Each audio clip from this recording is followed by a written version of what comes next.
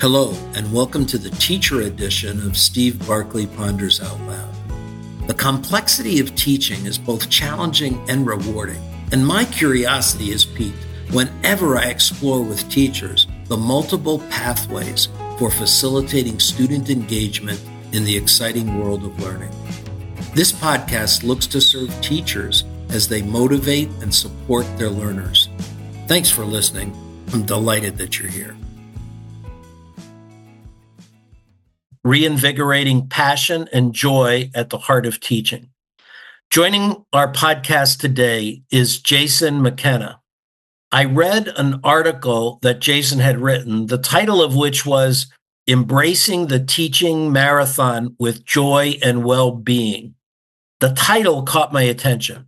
And as I read through the article, Jason shared strategies that I wanted to invite him onto the podcast to share with my listeners. Jason is an experienced educator and the author of What STEM Can Do for Your Classroom, Improving Student Problem Solving, Collaboration, and Engagement, grade K to 6. He specializes in curriculum development and global educational strategy, focusing on STEM integration and 21st century learning. His work involves engaging with educators and policymakers worldwide. Welcome, Jason. Thank you very much for having me. It's my pleasure to be here. I think for starters, as I was reading through your piece that you wrote, as you look back over your years of teaching, was there a particular point that you recognized a drop or a challenge to the joy and the passion that you were finding in teaching? I don't think it was a specific point. It was more of a gradual, I guess, decline, for lack of a better term for me. When I first got into teaching, I was very enthusiastic. I guess one could say that I was naive. I went into everything with all of my passion and everything that I had. And the reason I talk about, the marathon was that I was burning myself out by going too fast. And one of the examples I give with that all the time is I would have an idea for a lesson, or I would have an idea for a teaching strategy, and I would do it and it would go great. It would be amazing. But then I realized, I have to do that 180 more times. So is it as good on the 100th time as it was on the second time? And is it sustainable? Is it scalable? Is this something I could see myself doing for 36 weeks in a particular classroom? And when you go through teacher preparation, whether that's you're an undergraduate or you get your master's degree, or even when you're get paired with a mentor when you first get hired teaching, it was my experience, at least, that no one was really having these conversations with you in that how do you prepare yourself, like here in the US, for example, to go from August to June? What does that look like? How do you actually recharge over the summer so when you come back that fall in August, you have that same enthusiasm that you had previously? That's something I didn't realize until much later in my teaching career. And then when I did realize it, that's when I also realized that a lot of that enthusiasm I had at the beginning was now gone. You mentioned the emotional undercurrents that are fundamental to effective teaching, a need for students to feel seen and valued. How does that student need impact teachers? Yeah, I think this is a fascinating topic that I will try not to spend the next 3 hours talking about. Maybe you can invite me back, and we'll follow up on this later. So, I was listening to a podcast. I'm not going to mention the names, but two very big thought leaders in education, and some of the things that they were talking about. And this is something that you hear a lot, where they say there's not really been a lot new in education for the last 25 years or so. There's not really a lot going on with that. And one of the people on the podcast talked about how a flipped classroom is the same model as a book. So you give the students a book to read at home. That's basically the same thing as a flipped classroom. Now, there's a lot of truth to that, right? There's a lot of truth to that. A lot of times we think that things are new in education, but they're not. But my counter argument to that is in the last, let's just say 10 years, what we've learned about the impact of emotions on our students' learning, I think has been very, very profound. And one of my favorite cognitive scientists, one of my favorite authors, Daniel Willingham, he has this great quote that I use in my book. He says that memory is the residue of thought, which I think is 100% correct. So you have to think about something in order to be able to remember it. However, I would add one thing to that, and I would say that we only think about those things to which we care about. So that gets to the quote that you mentioned at the beginning, like and how that's actually effective. And I think the other part of this, I'm reading a fascinating book right now by David Galertner. I hope I pronounced his last name correctly, but he's a computer science professor at Yale. He's been teaching computer science at Yale for the last 30 years. He's a fascinating fellow. He wrote this book about 15 years ago called The Tides of the Mind. And he talks about in that book that we have a very static view of the brain, but that's false. If you think about it, your attitude and your emotions when you first wake up in the morning are very different at the end of the day. And you move across this spectrum of thoughts and feelings and enthusiasm that we were talking about before during the course of your day. That's impacted by a lot of different things. Those are things when we think about how our students learn, we oftentimes don't take into consideration. How much are my students enthusiastic to learn this? Are my students engaged from a mental standpoint? Do they care about what they are doing? Emotionally, are they able to accept the instruction I'm trying to give them? I think, those are all very important things that we need to be able to think about to kind of lock in that long-term learning that we're all trying to have with our students. I want to run a thought by you, and I may be simplifying things too much, so push back. But across my career, the big change for me in my study of education was reaching the realization that we were over-focused on teaching and under-focused on learning. That's a very profound point. The analogy that I use all the time, this is not mine. I stole this from Dylan William, but he talks about with a doctor, right? The goal is for the patient to get better, not to prescribe the medicine, right? So, okay, I prescribed you this medicine to help you with your heartburn or whatever it is. It doesn't work. Well, I prescribed you the medicine, so I'm done, right? But that's not what teaching is about, right? Teaching is about outcomes, but unfortunately, we oftentimes just focus on the outputs. So I think you're exactly right. I think changing that perspective that we have is very important. And then that learning process is different for different learners. That's why Changes the focus of 100%. teaching. Yeah, that's why I 100% think that teaching done well is the most difficult job in the world, because learners are different. Learners change during the course of the day, let alone from day to day and year to year. So being able to be on top of that and understand that is a very difficult thing, which is why I really think that teaching is as much of an art as it is a science. And I think going back to your point earlier, really teaching or treating teachers more like artists as opposed to scientists, and teachers viewing themselves as artists as opposed to just scientists, I think is a very important distinction. Yeah, all it takes is an argument with my parent on the way getting out of the car when they drop me off at school. And now I'm Yeah, walking into your classroom, not the same student that you prepared the lesson for the night before. 100% correct. Couldn't agree with you more. Well, in your article, you covered 5 strategies for focusing on joy and passion. I'd like to take them one at a time and just have you expand on them. So Sure. the first one was create a not to-do list. Not to-do list. I learned this from my former boss, Skip Smith. Not to-do list. To-do list, I understand a lot of people, my wife is one of them. They enjoy checking off items on a to-do list. It gives them a sense of joy and satisfaction. But the problem with to-do lists is when you get done with one, you make another one. Then you make another one. Then you make another one. So a not to-do list is a much better way to think about what you can do to protect your time. And it really kind of leads into the next one that you're going to mention right now. Embrace periods of unproductivity. Yeah, this gets into the idea of teachers being an artist. Artists are very creative, and a busy mind, a mind that is constantly thinking about the next thing to do, is not one that's conducive to being creative.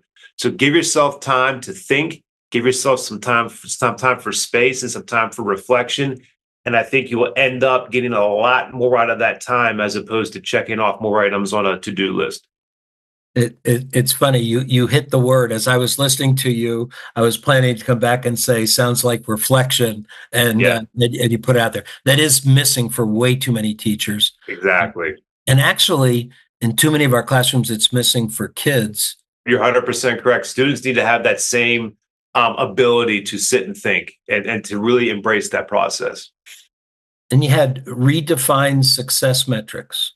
Yeah. So, what is success for you as a teacher? I think one of the biggest problems that we have in education today is number one, we define success around test scores.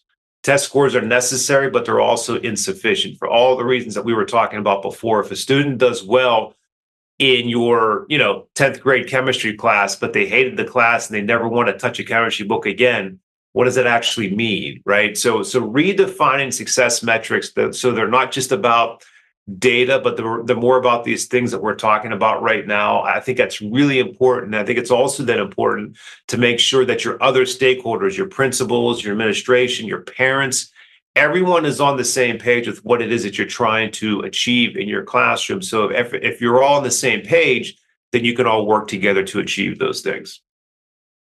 Prioritize dialogue over data.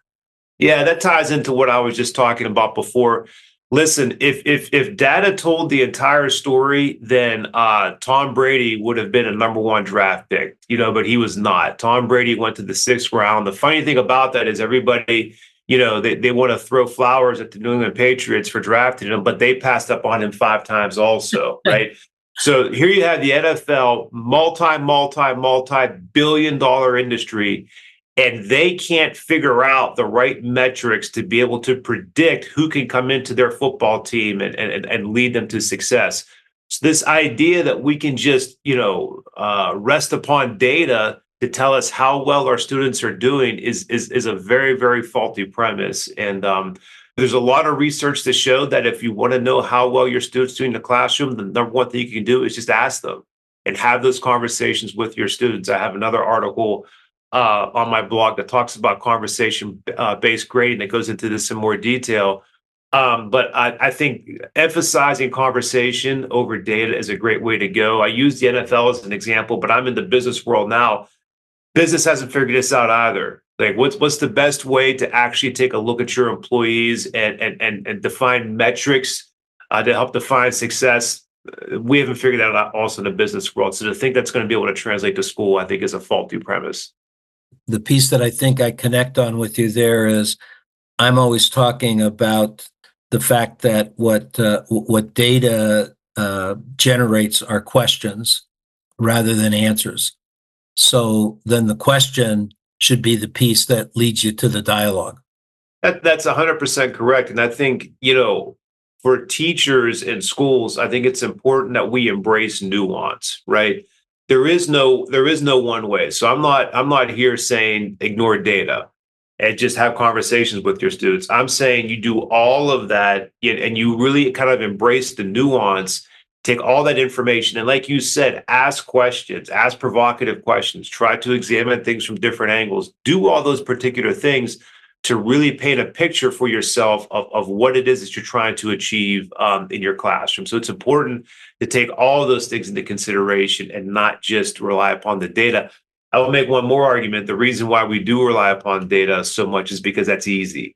Yeah. Right. It's much easier to just kind of rely upon the data than to actually go through and spend the time having those conversations. And the reason why we want to do that again is because we've conditioned teachers to think that if I have a pile of papers checked, or if I have this spreadsheet full of data, that means that I'm doing a good job. This goes back to our point of redefined success metrics.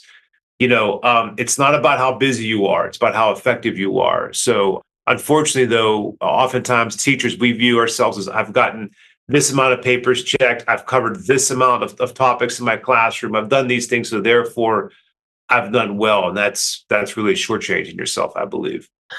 I was coaching a teacher this morning, and we were just having this conversation about visiting the classrooms where kids are that you had last year, Yeah. because that's the real test. Yeah, that's a great point. Yeah. I taught a fifth and sixth grade combination. So my kids who spent fifth grade with me also spent sixth grade with me. And I'm Yeah. forever going back and scratching my head because I had a test put away from last year that says you learned this. Yeah. You And couldn't you just say, showed me you didn't you did do this it. in fifth grade? Didn't you do this the year before? Like that what every teacher loves to say. Yeah, you couldn't do that. Yeah. So that's really how you find out how effective you were, is to spend some time next year in the classroom and see what happened. Uh, and the last one, protect your personal time diligently. Yeah, the most effective people that I've met, when I say effective, I'm talking, about very good teachers. I'm also talking about very effective CEOs and leaders in business. With the job I have now, I have an opportunity to meet some more of those folks. Government leaders as I travel around the world. All of them are very protective of their schedule, because they want to make sure that they have that time where they can reflect and they can think and they give themselves the space to really do the things that are necessary for them to be effective. We think oftentimes as teachers, I used to think I was in the class when I was in the classroom, that you're just kind of beholden to all of this stuff, right? You have to go to these meetings, you have to do all these things, and you're really not in control of your schedule, but you are. You are in control of your schedule. You are in control of what you do. You are in control of how you manage your time. That's the whole purpose of making a not to do list, is to help you really take control of your schedule. And I think it's very simple. Ask yourself, if you're teaching fifth grade, high school, whatever, what does a great day look like? And then plan your day to achieve that, and plan your schedule to actually achieve that. But number one, again, to our idea about redefine success metrics, do you actually know what a great day for you looks like? Do you actually have that vision in your mind? If you don't, get that, spend some time thinking about that, and then work towards actually achieving it. Last question I want to touch on with your background and the current issues that teachers are dealing with. How does the ever increasing presence of technology and now AI fit into the learning picture for students and teachers? That's a great question. I think the thing that teachers really need to reflect upon in terms of artificial intelligence. I'm here in Pittsburgh, and I grew up watching Mr. Rogers' Neighborhood in Pittsburgh. Greg Bear, who is a friend of mine, he just wrote a book not that long ago, him and his co-author, about Mr. Rogers and the lessons that you can take from that in education. And Mr. Rogers would not be afraid of AI. Mr. Rogers would embrace AI. He would not be worried about AI at all, because Mr. Rogers focused on things like curiosity. He focused on wonder. That's the title of the book I mentioned a moment ago, While You Wonder, You're Learning. It's a fantastic book. He focused on being inquisitive. He focused on asking questions, a lot of things that you just mentioned right now. He focused on a lot of those things that AI can't do. And the reason why he was successful was because he was able to touch people emotionally. He was able to connect with people emotionally. And then through that process, you were able to learn a lot of really wonderful things by watching Mr. Rogers' Neighborhood. At least I did when I was a student. And they've made movies about him. There's the Fred Rogers Center here in Pittsburgh. So obviously he had a very large impact. So I like to think about that in terms of AI. It's not something that Fred Rogers would be afraid of, because Fred Rogers really epitomized those things that AI can't do and AI will never be able to do.